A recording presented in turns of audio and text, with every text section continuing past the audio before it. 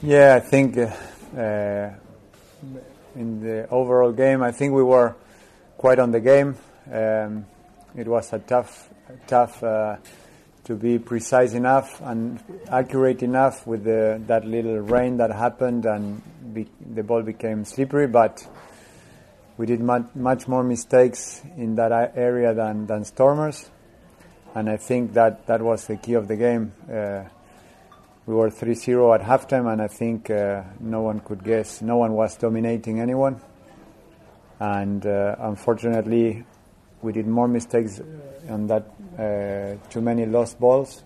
One of them, an easy one, not being under pressure, finished with a try that I think that was the moment where we lost the game.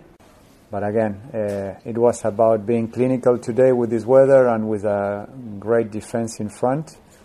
And a couple of mistakes in key moments cost us the match. Even if we shouldn't put our heads down, as I told the players, there's no shame. I think we did a good game, but unfortunately, a couple of non-forced mistakes cost us the game.